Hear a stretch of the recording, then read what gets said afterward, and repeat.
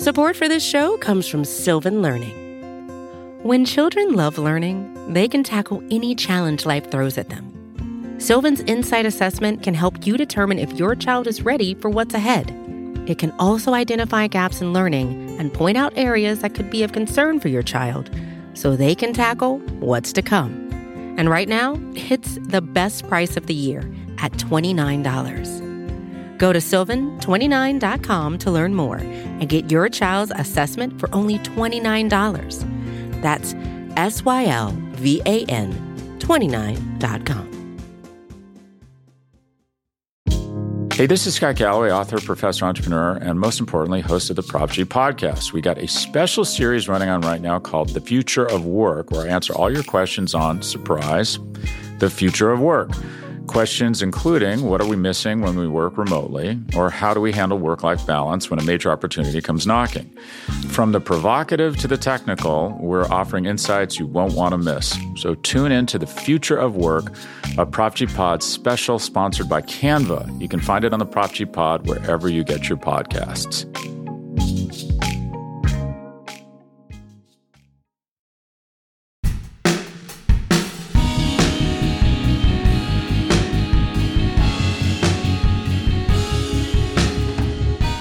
"75 years ago, the United States dropped the first ever atomic bomb on Hiroshima.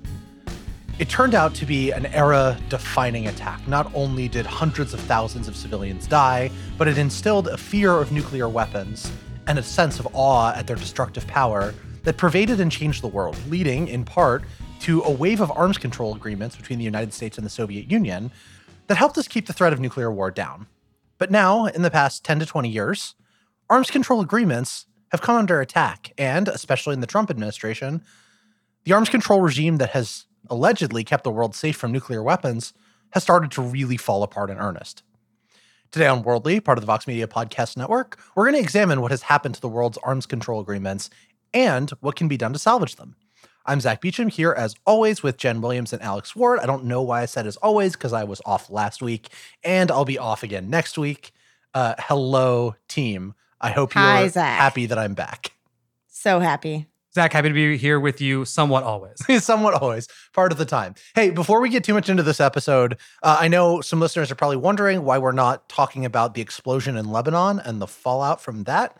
The reason is that our sister podcast, Today Explained, did an excellent episode on it that included an interview with a Lebanese journalist and does a lot of really thoughtful work on the topic. So I'd encourage you, if you're looking for more details on what happened in Lebanon, to go listen to that.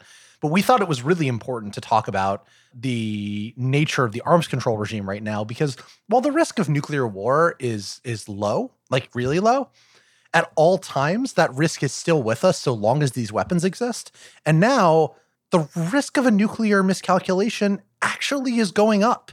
People who watch these things and are obsessed with them, they're really concerned about what is happening to our arms control regime and how that could make a world-ending catastrophe more likely. Again, it's still really low, but the risk is slowly increasing thanks to these agreements that most Americans don't really know about, or most people in the world don't really know about. And it affects all of us, literally every person on the planet.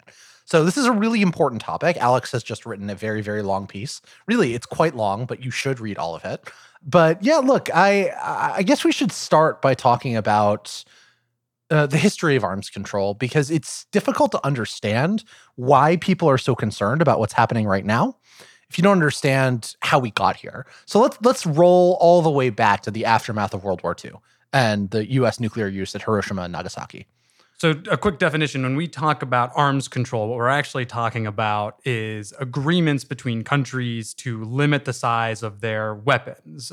In this particular conversation, we're talking about nuclear weapons. There are arms control agreements for missiles and things, and those do feature in what we'll discuss. But generally speaking, we're talking about countries, especially the US and Russia, or then the Soviet Union, limiting the size of their massive nuclear arsenals, seeing as they are the two with the largest amounts.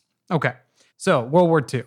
August 6, 1945, the US drops an atomic bomb on Hiroshima, kills about 70,000 people initially, heads up to about 200,000 over time. 3 days later, August 9th, another one on Nagasaki, kills, if I recall, around 40,000, and then ends up with around 140,000 more dead over time. So massive loss of life. Let's not forget, of course, tons of radiation issues, tons of health concerns after this drops, economic devastation. But World War II ends in part because these bombs were dropped. So what happened? Jen is giving me the wishy-washy hand. I mean, there's literature saying that the nuclear weapons were part of it, but there's more complication. But for the simplicity of the story, let's just say that it played a pretty big part. I'm not going to concede to that either. It's much more complicated than that. And the more recent scholarship suggests it's not. But we're not going to get sidetracked by this. Go on, Alex. Right. All right. Let me just say, so we can all be happy, after the weapons are dropped, it played some role in some way with World War II ending. Okay.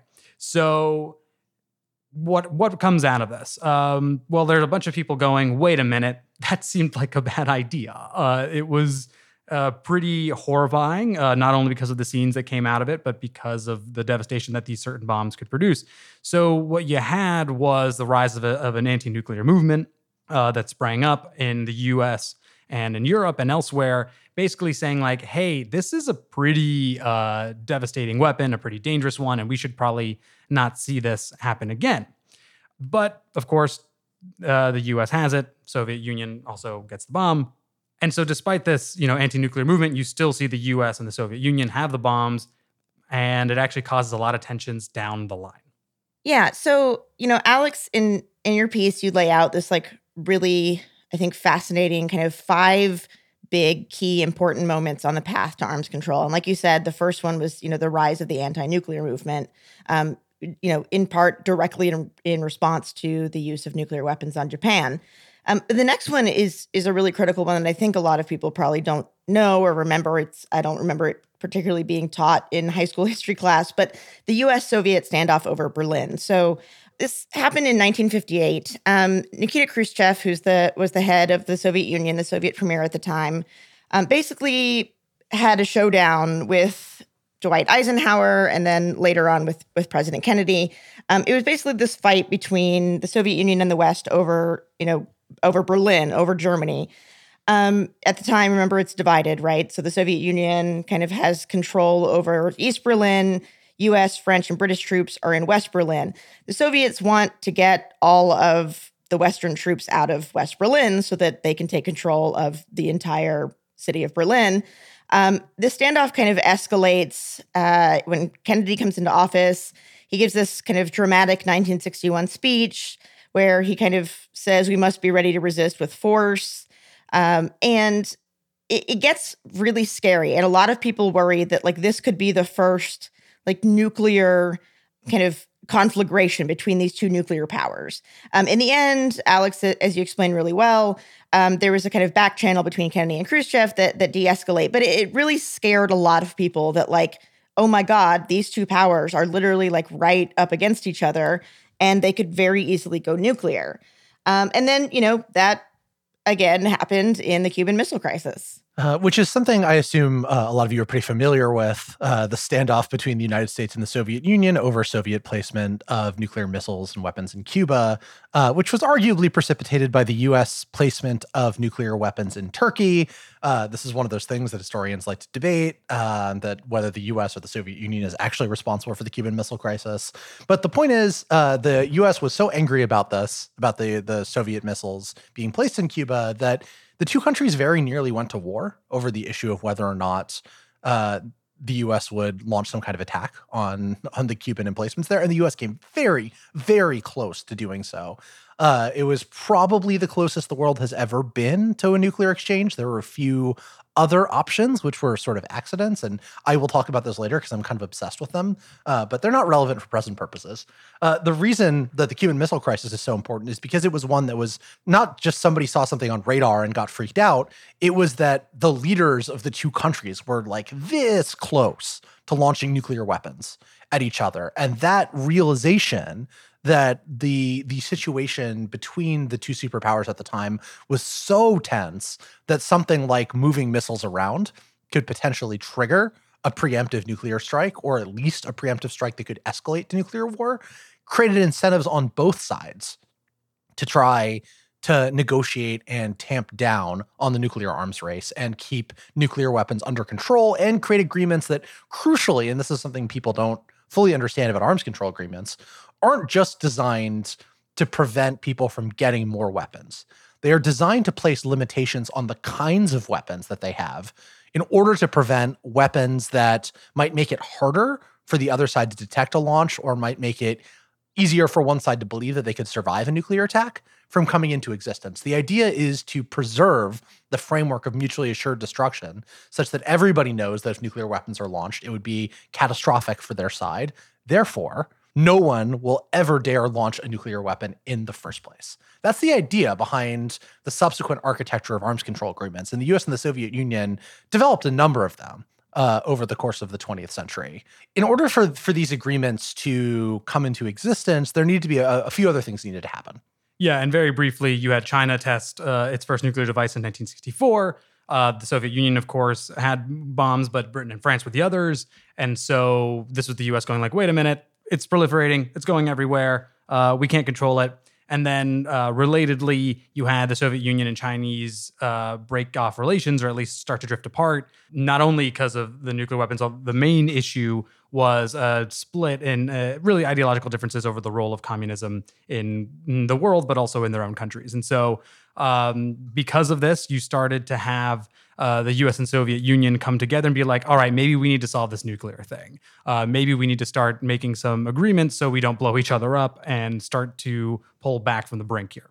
So the US and the Soviet Union come together. They make this kind of historic accord, the Anti-Ballistic Missile Treaty in 1972.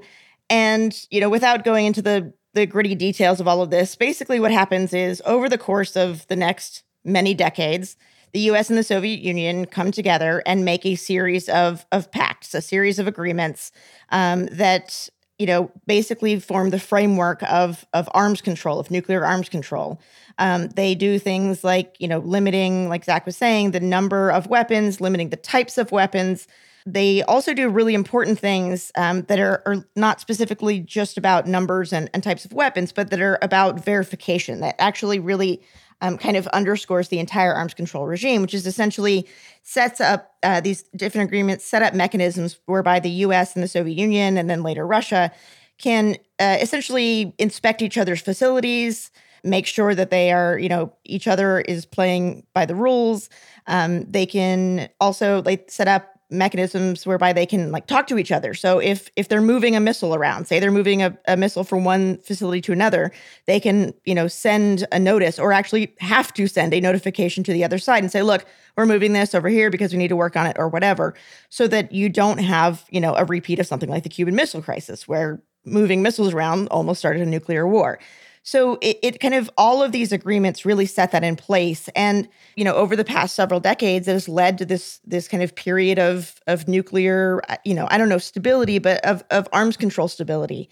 At the very least, we haven't been super worried about the two sides intentionally going to nuclear war with each other. That is to say, the United States and the Soviet Union, which have 93% of the world's nuclear weapons. Right. And that's all starting to unravel. Right. So the process here starts with the George W. Bush administration after 9/11. Their orientation towards treaties and arms control started to change because the concern was less about war between nuclear-armed superpowers or large powers and more about a terrorist group or a rogue nation affiliated with terrorists, as the way the Bush administration thought about particularly Iran and North Korea and Iraq at the time, getting some kind of nuclear weapon and launching one at the United States in a kind of terroristic strike rather than a full-on nuclear exchange. So they started reorienting policy towards preventing that kind of threat, which also meant that arms control agreements that limited the U.S. ability to, for example, develop anti-ballistic missiles that could shoot down a missile when it was incoming didn't make very much sense to the administration under this particular framework at that time. I'm not defending the move. I'm merely explaining the logic that led to it. There was a revival of arms control in the Obama administration, which had, the President Obama was famously very concerned with nuclear weapons on a personal matter and had at one point discussed getting rid of nuclear weapons entirely. His administration ends up signing a deal with then Russian President Dmitry Medvedev. That's a sort of major new nuclear arms control agreement called New START, referencing an Old START, which is one of the arms control agreements signed during the Cold War. That was a real landmark. And it seemed like that between that and the Iran nuclear deal, the Obama administration was making progress towards a world of enhanced arms control agreements. But then the Trump administration comes in, and I mean, you can kind of guess what happens given the Trump administration's broad antipathy towards international agreements, not just the Iran nuclear agreement, but like the idea of international agreements in general. They're not fans. So before going on to Trump, don't want to give the Obama administration a pass. They did, in order to get New START, a nuclear modernization program that many people are still very upset with because it will cost billions to do and to move forward, and people think it's unnecessary. But that was the trade they made to get New START. So we talked about, there are only three you really need to know when it comes to the Trump administration. One is called the INF, the Intermediate Nuclear Forces Treaty, which is about medium-range missiles. Another one called Open Skies, which is basically allowing overflights, countries that are in the deal, to make sure that they could see if other countries were developing armies or nuclear facilities or whatever. It basically was a confidence building measure. And then New START, as Zach just outlined, which limited the ways that the U.S. and Russia could use certain nuclear weapons and missiles and like the size of those arsenals. Okay. So Trump comes in.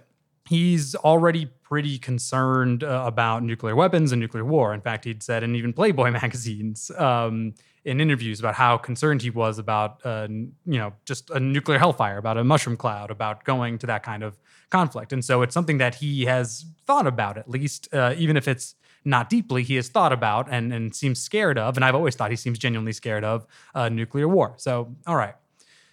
Yet, when he is in office, he starts to tear down nuclear agreements. We're going to skip over like North Korea and Iran here, although we should note Trump has tried to make some sort of nuclear deal with North Korea, and of course he is withdrawing the U.S. out of the Iran nuclear deal, although he says it's in order to get a stronger deal down the line with Iran on a whole range of issues that we've talked about on the show.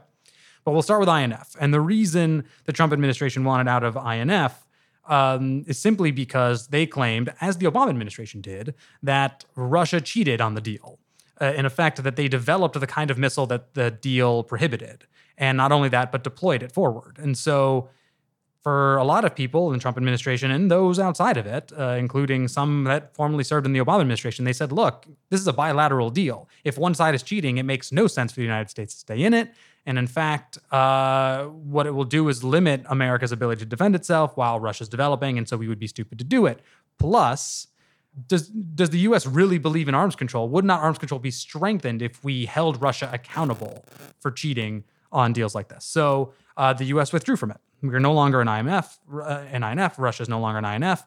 And that is one arms control deal that took some time to make. It was made in the Reagan administration. That is off the books. Yeah. The second one is Open Skies, as Alex described earlier. This kind of allows, overflights from by countries that are involved in the agreement. It's not just the U.S. and Russia in this case, but basically for the same exact reason as what Alex just laid out with the INF. The Trump administration decided that the U.S. would withdraw from Open Skies. They did this just recently in May. The U.S. isn't officially out. It kicked off, basically his announcement kicked off this 6-month clock before the U.S. can officially leave the deal. Again, the Trump administration is saying that Russia cheated, that they've been, violating Open Skies, that it's kind of undermined the entire point of the agreement. Therefore, the U.S. shouldn't participate anymore, and we're going to leave. But again, when they do that, Trump at the same time says there's a good chance we'll make a new agreement or do something to put it back together. So again, the kind of Trump MO, I'm going to leave this international agreement, whether it's on nuclear weapons or trade or whatever, but I'm going to try to get a better deal. The problem is, and we'll get into that, whether he can actually get a better deal. There's almost never a better deal. Yeah, on any of these things. Two quick things on Open Skies, just to clarify as well, Trump administration thinking, or at least Trump ally thinking. One is they were saying, look, when the deal was signed, we didn't really have these great satellites that can look in on other countries. Again, this overflight deal of Open Skies is just like rickety planes going over areas and looking down with cameras and being like, okay, that they're not building nuclear silos. Some of the planes are pretty nice. Not really. but anyway. On this podcast, we stand the SR-71. Wow. So much. I didn't realize this is an SR-71 fan podcast. Blackbird for life. That is my favorite plane ever. Anyway. The Blackbird's a pretty great plane. It's really cool. It is. But anyway, these look like 747s. They're not that exciting. But anyway, all this to say is that there are some who claim that, like, look, because we have more advanced satellites, we can basically do this kind of, they would say, overflights or spying without the need for these planes. And we can just use Google Earth instead of we can use open Google skies. Earth. Right. And Planet Labs or whatever, and et cetera. So we don't need this, and we can spend our money elsewhere. And then, as Jen alluded to, the cheating was along the lines of, like, where the U.S. would always allow Russia to overfly American territory. The Russians would sometimes say, no. I don't remember. Niet. There it is. I was going to say 9. Niet. And then I was like, that's 9, right? Niet. And so there we are. So they want to pull out open skies. But the thing that has me worried, and why I wrote this behemoth that Jen said she would cut and then made it longer, so I'm not going to let that go by, is New START, which is, we are months away from that expiring. That expires in February. And it is the last remaining nuclear deal between the U.S. and Russia. So again, it's basically just an agreement along the lines of what kinds of missiles and how many can you have and when can you shoot them, et cetera. And the reason the Trump administration doesn't want to be in this one is, or rather, I should say, there's an extension. There's an extension that literally Putin and Trump themselves can just decide up to 5 years, we're going to extend this agreement, which expires in February. Putin has said he would do it without preconditions. Trump has said, no, we're going to hold here for the main reason that he wants China involved. That's at least what he says. And there's good reason for that. People say it's not the craziest idea, simply because China's arsenal is growing. It does have nuclear weapons. We're around 300. It's developing cyber abilities, hypersonic missiles, et cetera, et cetera, et cetera. And so bringing it into New START, or at least start having some sort of trilateral deal, would better reflect the current environment that we're in, as opposed to just a U.S.-Russia bilateral deal. The critics of that play would say, and then I know Jen has something to say, but the critics of this would say that China doesn't want to be part of any arms control deal. In fact, it wasn't part of this originally, so why hold up the extension just to get China in? But if there is no deal, even though the U.S. and Russia are talking about it and inviting China, which is not showing up, we may not have this deal anymore in February, in which case, adios, arms control that took decades and decades to make. Yeah, I just want to kind of add to what you said. It's not just that we would like China to be in here, and so we're not going to extend it until we get China in. It's that the deal itself, if China is not going to play by these rules, then the deal itself is hamstringing the U.S. and Russia. But in the U.S. side, the U.S. argument is like, look, if China is going to develop all these weapons that we can't develop because we're in this agreement with Russia, why are we going to be in this agreement? Because China is doing all this stuff and it's really dangerous. We're not going to be able to counter China if we stay in this agreement. So either we pull out of the agreement so that we can effectively match China, or we get China into the agreement. So it's not just like, we'd love to have China as part of this. It's very much a sense of, we would like to be able to compete with China and make sure that we're not at a strategic disadvantage with our nuclear weapons and our nuclear arsenals, et cetera. So just want to kind of clarify that. The problem, though, is that while there may be individually defensible rationales for pulling out of each of these treaties that could make sense on its own, in aggregate, the decline of the arms control regime pioneered by the U.S. and the Soviet Union during the Cold War and then extended sort of afterwards in various ways, ends up overall raising the, again, still minuscule, but appreciable and scary given the stakes, risks of an actual nuclear war. And that's the kind of thing we're going to talk about after the break in a classic worldly cheery outro. Support for this show comes from Sylvan Learning. As a parent, you want your child to have every opportunity, but giving them the tools they need to tackle every challenge, that takes a team. Now more than ever, educational support tailored exactly to what your child needs can make all the difference. That's why parents have trusted Sylvan Learning for 45 years as the ultimate teammate in their child's educational journey, instilling in them a love for learning and a passion for reaching the next level. And Sylvan's Insight Assessment can identify gaps in learning and areas that could be of concern for your child. It's a 360-degree view into your child's learning that you can't find anywhere else, and helps ensure that your child didn't miss something in school that might put them at a disadvantage in the future. And And right now, it's the best price of the year at $29. Go to sylvan29.com to learn more and get your child's assessment for only $29. That's SYLVAN 29.com. Welcome back, worldly listeners. We have been talking about the recent hits to the International Arms Control Agreement regime, the way that we've prevented nuclear weapons from spiraling out of control, specifically focusing on agreements between the United States and Russia, which have made up the backbone of a lot of the international arms control architecture. Well, one thing we've been alluding to, but haven't really spelled out, are the ways in which this is particularly dangerous, right? And, we've been emphasizing that the risks of nuclear war are low, and they are. But the problem with nuclear weapons is that they really create incentives for one side to go first in an attempt to crush the other side's nuclear arsenal. And because, if you don't go first, then you might get crushed in advance. And you might not be able to retaliate particularly effectively. So that's why there are nuclear weapons on submarines called second strike capabilities, to ensure that even if your ground-based nuclear weapons get destroyed, that you still have a chance to retaliate, therefore deterring anyone from trying to launch a first strike. Again, the question is whether or not that's sufficient to deter some kind of first strike. And under what circumstances you can imagine an incident between, let's say, the United States and Russia escalating into a nuclear conflict, even though nobody directly wants one. And that's why you need things like, if not overflights, then certainly some means of verifying and understanding what the other side is doing. That's why you want to have agreements that limit the types of weapons that can be developed in order to prevent weapons that might make one side feel like they could be more advantaged in the case of some kind of nuclear exchange between the two sides. And so all of these different agreements work on pieces of that. And as they unravel, the risks of some kind of exchange between the two countries, let's say Putin decides he wants to try to test NATO's resolve by sending little green men, that is to say unmarked soldiers, into a NATO country like Estonia. Well, that's a functionally, given the way that NATO works, an attack on the United States. And so the question is then, in that sort of scenario, what are the steps, the mistrust and the lack of communication and the lack of transparency surrounding nuclear weapons that could lead the two sides to escalate?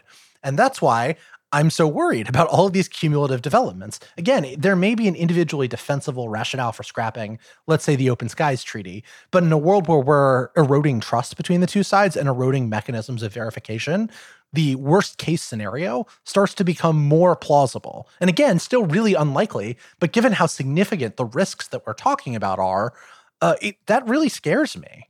I don't know about you guys, but I'm concerned.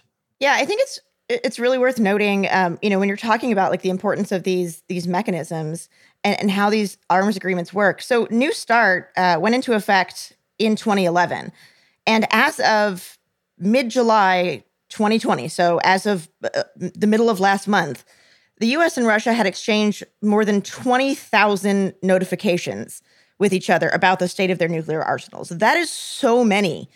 And it just kind of goes to really illustrate, like, this isn't just like once a year we send each other a memo on where our nukes are. Like, this is very serious. Anytime we do kind of, any sort of, movement or, adjustment to our nuclear arsenals, we notify Russia so that there isn't any sort of, confusion or miscommunication or miscalculation. And so, like, these are very real, tangible things that are involved in these agreements. They're not just like theoretical, like, we pinky promise to not do nuclear things.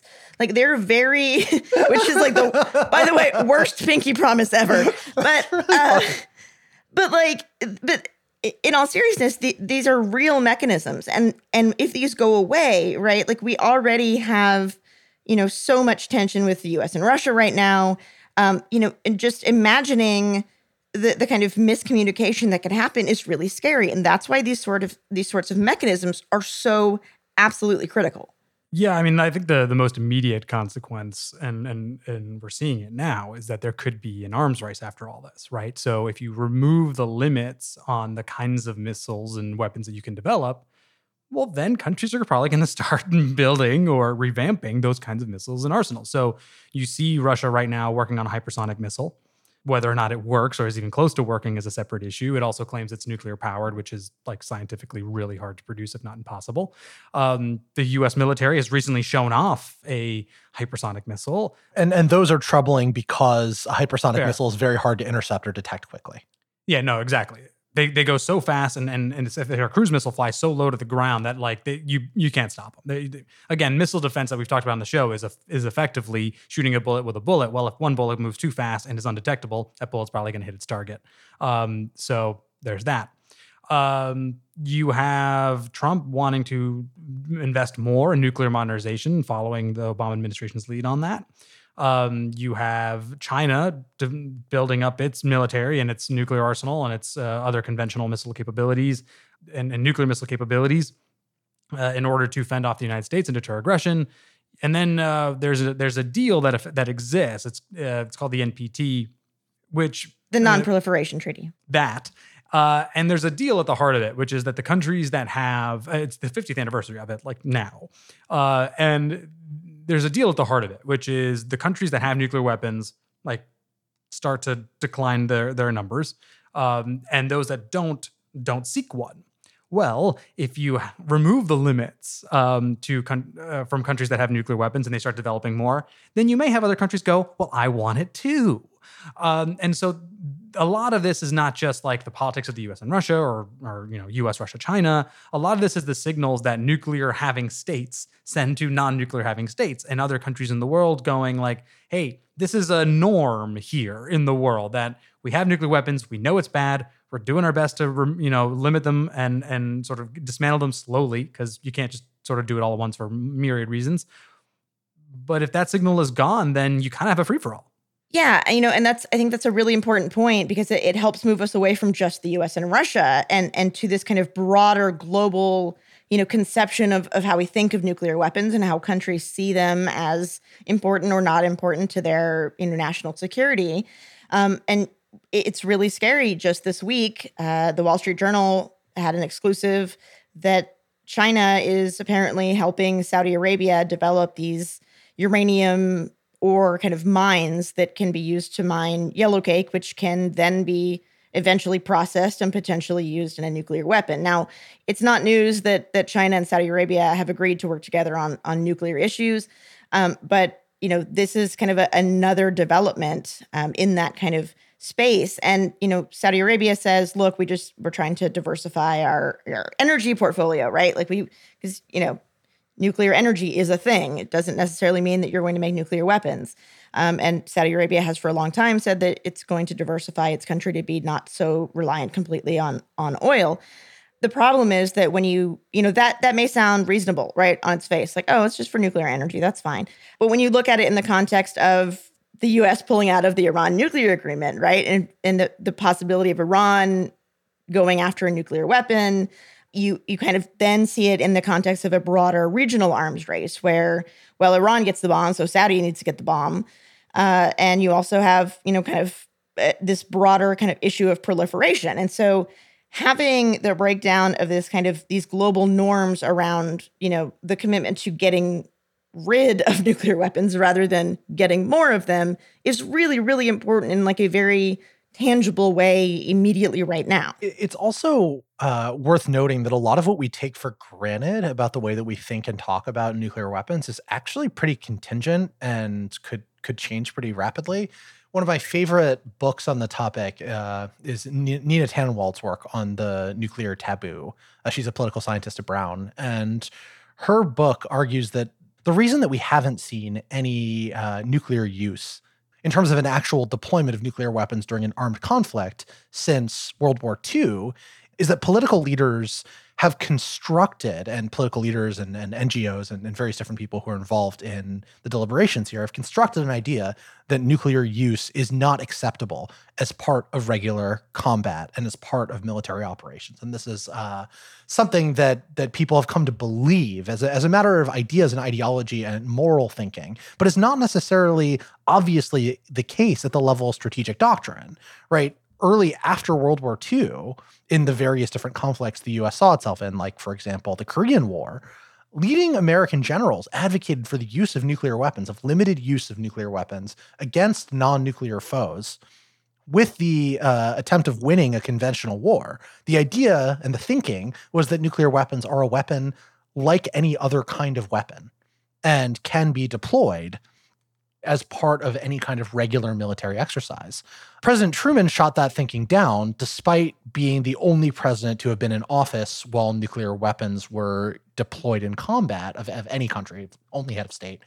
But that was not obviously the case. It wasn't clearly that things were going to go that way.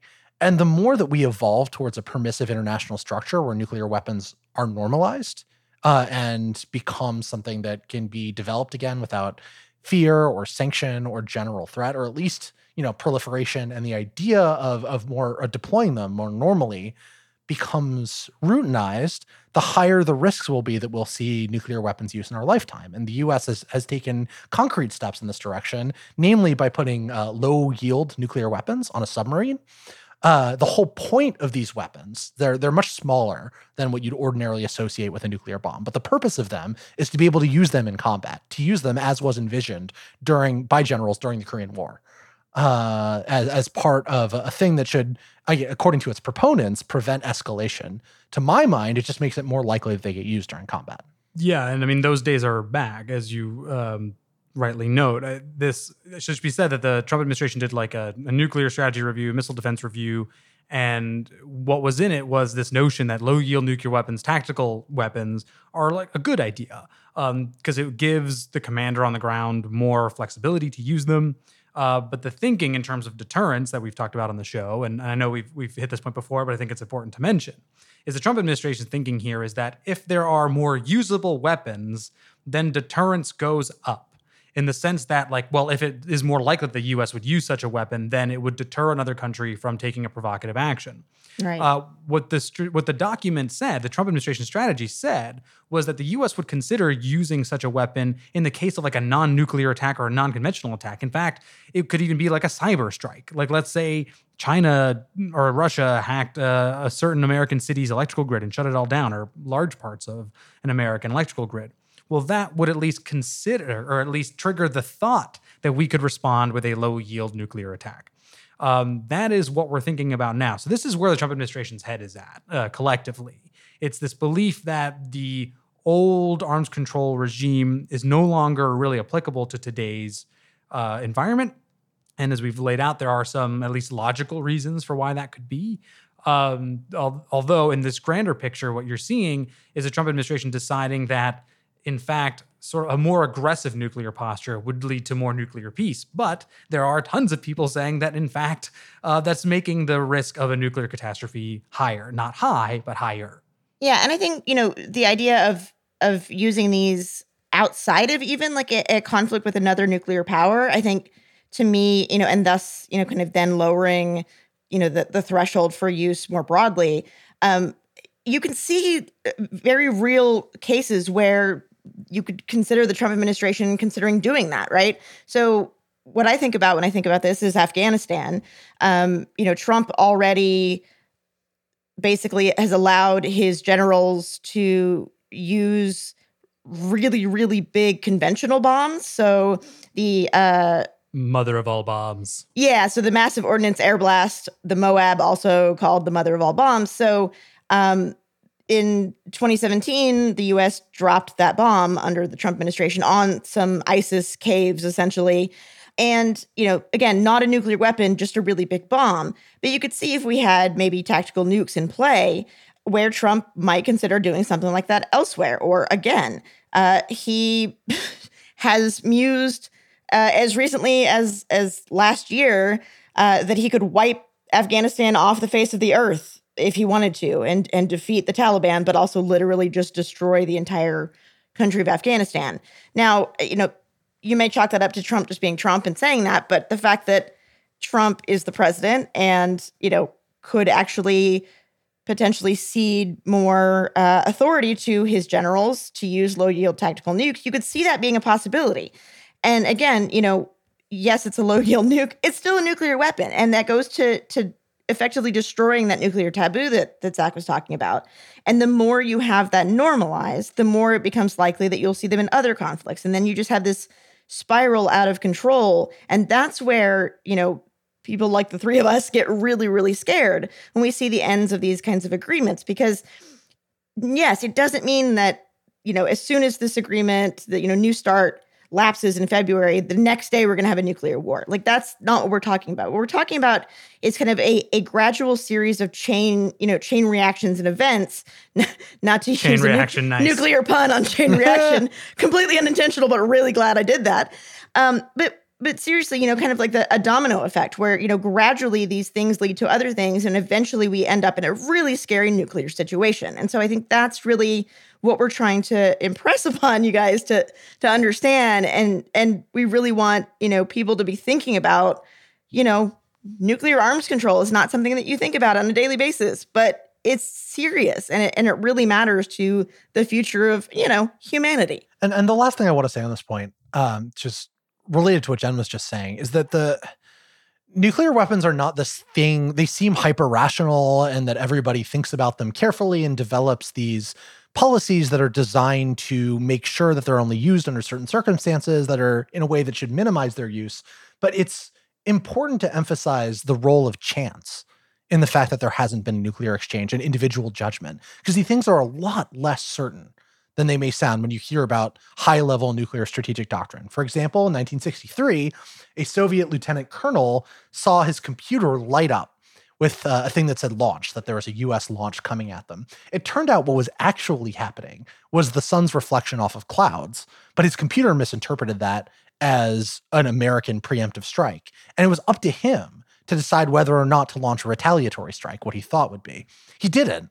But it's this guy, Stanislav Petrov, who I think we now all rightly remember as a hero, that prevented us from getting into a nuclear exchange in 1963.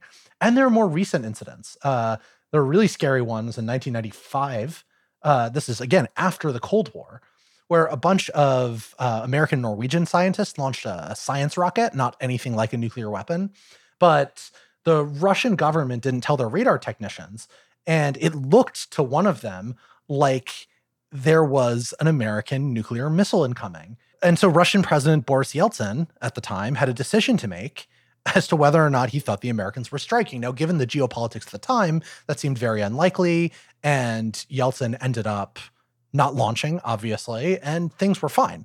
But think about those two incidents and think about the way in which technical glitches or a lack of information being conveyed through the proper channels created the risk for an apocalyptic nuclear exchange. Now imagine something similar happens in countries that are in a more antagonistic relationship, perhaps maybe India and Pakistan, India and China, the United States and China, North Korea and the United States. And think about this sort of thing happening under conditions where the arms control framework internationally has been eroded, more advanced nuclear technologies that incentivize first strikes are deployed, and there's just generally not good communication and high levels of mistrust. Well, you can imagine things going the other way, right? And again, I'm not saying any of that is likely. None of us are saying that. What we are saying is that this is a risk that can't be ignored, and given the stakes, requires some kind of more assertive diplomatic effort to prevent these sort of things from spiraling out of control. And just to add to Zach's list, there's always the chance of accident. You actually had a plane break up over Goldsboro, North Carolina in 1961, an American plane, and nuclear bombs dropped down. They didn't explode, but you could imagine what would have happened if they did. So that's the kind of risk we have just carrying these weapons. But let me offer some good news. One is that the Trump administration is in negotiations with Russia right now over extending New START and potentially other arms control issues. So despite all the tough talk, despite the general ideological orientation of this administration, it is possible that we actually have more arms control, not less, by the end of it. And let's say Biden were to come into office. If he wins in November, he is committed to more arms control, has committed to extending New START. And so I think it is possible. There are many, don't vote for whoever you want, but it does seem that the future of arms control, the future of nuclear issues, and nuclear risk is at stake in this election. That there are at least very diverging viewpoints on where the U.S. could go. So this isn't a fait accompli, right? It is possible that America's nuclear future and global nuclear risk goes down. So that's something to keep in mind when you're thinking about, like, after we've talked about everything being scary, again, the risk is low. There are some movement towards more arms control. It's not all going away yet, but we're close. So that's our show today, folks. I want to thank our producer, Jackson Bierfeld, for all of his hard work on the episode, and I want to encourage all of you to rate and subscribe and review Worldly wherever you get your podcasts. Reminder, I'll be off again next week on what's probably my last vacation before paternity leave. So I'll be with you through the fall, at least after this. But we will be here, so please still tune into Worldly. That's right. That's right. And remember, it's paternity leave. It's only temporary, and it's not happening yet. So anyway, you guys enjoy next week's show without me, and I will see you when I'm back.